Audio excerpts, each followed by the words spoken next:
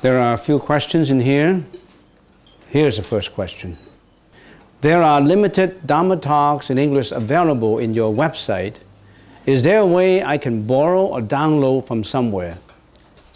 I have noticed a great collection in the temple's library. Well, there are only limited Dharma talks in English available in the website, yes, but I think there's also English versions to it. If you click on carefully, I think there are quite a few. I think there is the Dharma Talk 1, which is on Zen Buddhism, and Dharma Talk 2 on cause and effect, and 3 is on something else. I don't know if we should set up a precedent for allowing people to borrow, because we know that we don't have a qualified librarian. And if we start to let people borrow, our experience is that they never get returned.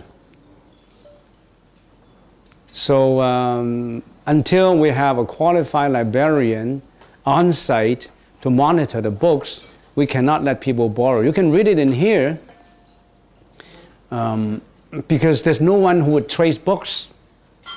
If you borrow a book, and if we start to borrow a book, if 20 people borrow a book, you need a full-time librarian to trace where those books are and if they are due and they should be returned. That's what I can say. In the previous chapter of our Sutra, Ksitigarbha was crying day and night, and also in her prayers, wondering where her mother was sent to. Was this crying generated by attachment to her mother? Well, if a mother passes away, a lot of daughters and sons would cry and would express emotion about it. And Ksitigarbha Bodhisattva in one lifetime was a Brahmin girl, and yes, she attached to the filial piety expressed unto her mother. But attachments could be in many forms, if we can call them an attachment. Attachment could be to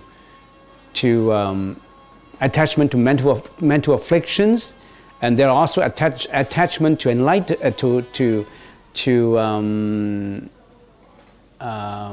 mentality striving towards enlightenment. It's just like when you are mentally attached to emotions, to passions, to greediness, hatred, jealousy, and all that is not good. But if you're attached to doing good deeds, it's still an attachment. I attach to helping people. I'm attached to being a volunteer to help in the hospitals. I'm being attached to propagating the Buddhist teaching in a certain way. Now, there are good desires and bad desires. You shouldn't be eliminating your good desire. You still have the desire to become the Buddha. You have the desire to be a better person. And if you're so attached to your mom that you always remember her love, you always have filial piety unto her, because your mom has done a lot for you, and you can remember her immediately after she passes away. I think that's better than someone who didn't really care about mom passing away. So what? Everybody passes away. Yeah, my mom passed away, so what? Everybody does that. Maybe it's good for her. She doesn't have to suffer anymore. And, well, passes away, okay, well, we'll simplify the funeral services. Why spend so much money? We'll just get a coffin and get a place or burn him to ashes. We don't need to spend any money on persons who pass away anymore. Let's be practical. There's so many attitudes on filial piety. Some people treat mom nicely. Some people treat mom not nicely. Which way you choose? Which way are you used to? Some people treat their mom so nicely that a mom's got a terminal disease for 1 year, and these children could spend most of the time with their mom caring for the mom, 24 hours a day. They really care for them. They do it by rotation. This month, I'll be on guard to look after mom. I'll spend 24 hours, not 25, there's no 25 hours. I'll spend 24 hours per day, look after my mom for 1 month, and then you are next for another month, and then you are next for the third month. Some people are like that. And some people don't really care. Which one do you like? Or you don't care? Well, there are good attachment and bad attachments. They're good attachment to do good deeds. But good or bad is still an attachment. We need Buddhism to get enlightened. We're attached to Buddhism so much.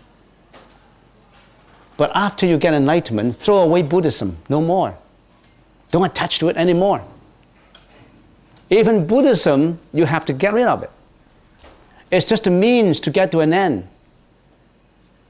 But you can't get rid of Buddhism at the start. I want to go to Victoria, I want to get to the ferry on Nanaimo, and once I get into the ferry, I get on shore, I don't want to leave, I want to attach to the ferry. Can you go ashore? You can never step ashore if you're attached to the ship. You got to abandon it. No more attachment to the ship. But you still need that ship, do you? For getting to Victoria. But once you get to Victoria, leave the ship. So all this good, all compassion, helpfulness, loving kindness, all these we need on the path of enlightenment. And once you get to the path of enlightenment, all these are also pollutants on the purity. They're good deeds. Even these attachments have to go. But you need these attachments. That's one answer to it. Good attachment. The second answer is, whether you treat a person nicely or not depends on your relationship with that person in your previous life. A mom could have 3 children. One child didn't want to express filial piety. He hated mom. The other child loved the mom so much that he wanted to spend 24 hours a day to care for the mom. All these things is because of special relationship before. Maybe the Brahmin girl has special relationship with their mom, with her mom in her previous life. Her mom has done so much for her that she cannot forget about her mom.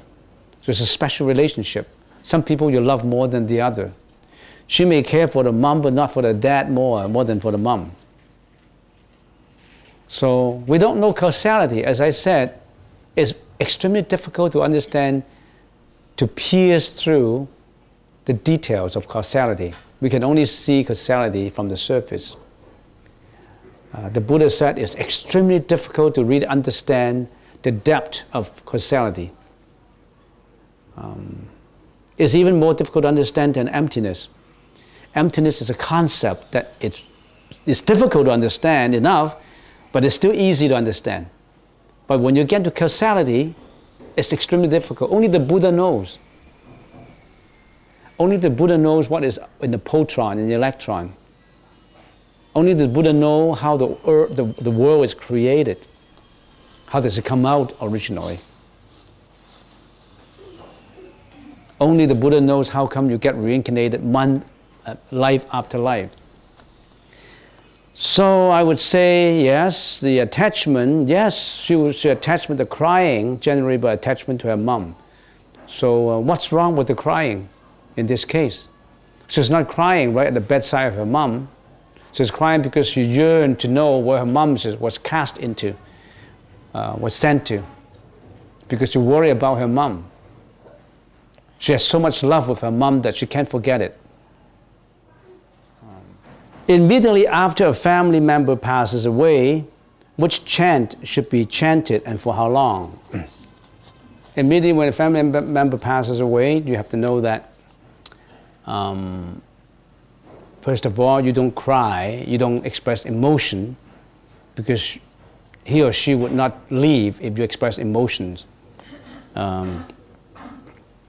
It depends on what the person who passes away believe in. If you believe in going to the Pure Land, then you chant Nam Mô Amitofo. Not necessarily chanting immediately. When the person passes away, the consciousness may still stay within the body. The first function to pass away, as far as the six senses are concerned, is the eyesight. He or she couldn't see you anymore, but the listening is still there. Then you have to tell the person who passed away to let go. Don't think about us anymore. Let go, because if the person who passes away is not letting go of the body, he will still hang around, at least for 49 days. Because the first functionality to lose is the eyesight. And somehow the listening faculty will be the last one to go. So he or she can still listen to you, even though there's no breath, no more palpitation of the heart, no more wavelength, but he or she can still listen to you. So then at that moment, you're going to give him a brief lecture on how to interact with death. Usually at the juncture of death, the person who passes away does not know, because he has never in his life experienced death before. So he does not know. You and I, do you know death? Have you had death experiences before? If you have death experiences before, then you know death.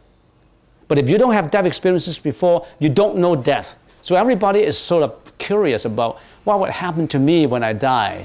So at that moment when he passes away, he does not know that he passed away already. He could roll his eyes up and open his mouth, and then all of a sudden he knew that he lose all this functionality of the senses. He didn't even know he's dying, because nobody wants to die. Of course, if you have terminal illness, you know that you're going to die, but you don't know when. But when you're dying, you don't really know dying because you haven't experienced it. But at that moment, you roll up your eyes. There's a reason why when people passed away, they usually opened their eyes first and then they closed it. Opened the mouth, because they were too shocked. At that moment, what do? You got to talk to him. Now, you passed away. Let go of your body. Don't attach to your family anymore. Don't attach to your estate. Don't attach to your money. Don't attach to your wife, your husband, your children. No more of those. Let go of all those. Go to a purer land. Go to a better land. And let me chant for you, so that you can get the power from Bodhisattvas and Buddhas to elevate yourself to a higher realm. And then, after that, you start to chant Amitabha. And you start to chant Om Mani Padme Hum, whatever mantra you are used to. So if you're asking me what to chant, I would say, why don't you just talk or whisper in his ears, or in her ears, that she's got to let go. And as a matter of fact, you should talk to him or her before he passes away. Like I remember, we got a family. We got a member here. I think Lee experiences that, right? When you talk to the doctor who was bedridden for 12 years, occasionally you went to him and you talked to him about emptiness, about letting go of the body and all that. And he passed away peacefully, and he knew all this. So that really helped. So you should really talk to him. That's the reason why it's important for us to learn, not at the juncture of death. We start to learn about the Buddhist teaching much, much earlier than death. All right, here immediately after chanting, you give a lecture and you chant Amitabha. And I think that's the end for my questions, for my answers to the questions. But a few reminder. Last week there was a question that asked, and the person who asked the questions request that those who participate in meditation class, they must not wear any perfume, and I would like to repeat it again. Make sure that when you come for the meditation class, don't wear any perfume. Don't put on any perfume, cologne, and make sure that you don't jog for 1 hour, get the whole body sweaty, and then you come for meditation. Because you don't want to subject the nose of your neighbor to the pungence of the sweaty smell. I've got people who complain about that. They said, I got a person next to me and I have to move, but you've told us not to move. I don't know what to do. I want to move because I can't subject my nose to that kind of pungent smell. On the other hand, I can't move. What do? Well, maybe you get a cloth pet. Just squeeze up the nose like that, put it in here, and then continue to meditate so that your neighbor knows about it and he's not going to do it next time. I don't know what to say. So make sure that your body is not sweaty. You got to take a bath before you come to meditation. Make sure that your socks are clean. Well, there's so many instances where you subject your nose to the pungent smell of people's socks from a distance. So make sure you do all that before you come for meditation. Otherwise, it's not a meditation hall, it's a torture chamber.